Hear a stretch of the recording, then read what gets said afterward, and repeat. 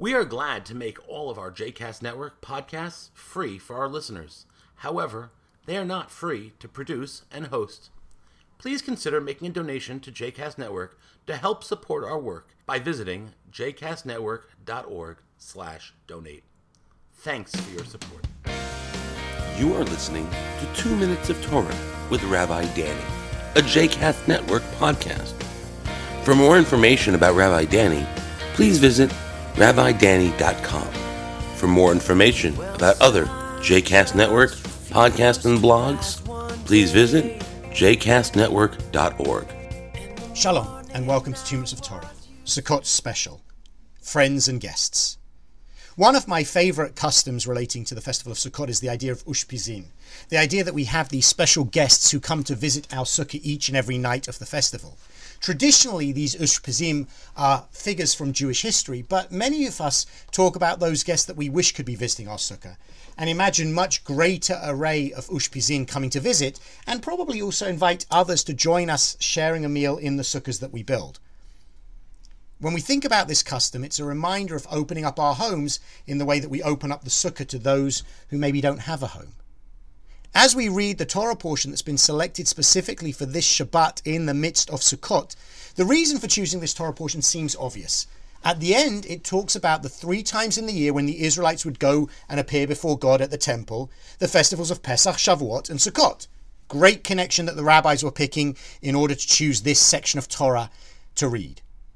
But it doesn't begin there, and instead it begins significantly earlier on, where we have this moment where Moses is talking to God and appears to having a crisis moment. Moses says to God, "See, you say to me, lead this people forward, but you have not made known to me whom you will send with me. Further, you have said, I have singled you out by name, and you have indeed gained my favor. Now, if I have truly gained your favor, pray let me know your ways that I may know you and continue in your favor." In this moment, it seems clear Moses is feeling isolated and alone as the leader of the Israelites. And there's an appeal to God. Let me know you as the deity, as the one who's supporting me as I lead these people through the wilderness to the promised land. And in that request, we get a sense of Moses' loneliness as the leader of the Israelites alone. And God says, "I will let my presence pass before you, and I will cover your eyes because you cannot see my presence and live, and you'll see my back." And it's a beautiful, tender moment where God reaches out to provide Moses what Moses needs. For us, as we read this Torah portion during the festival of Sukkot, I think it was intentional that we started this early. Sukkot is a reminder of the importance of opening up our homes and welcoming others in. It's a reminder almost that no man is an island, and it's about the community that we surround ourselves with.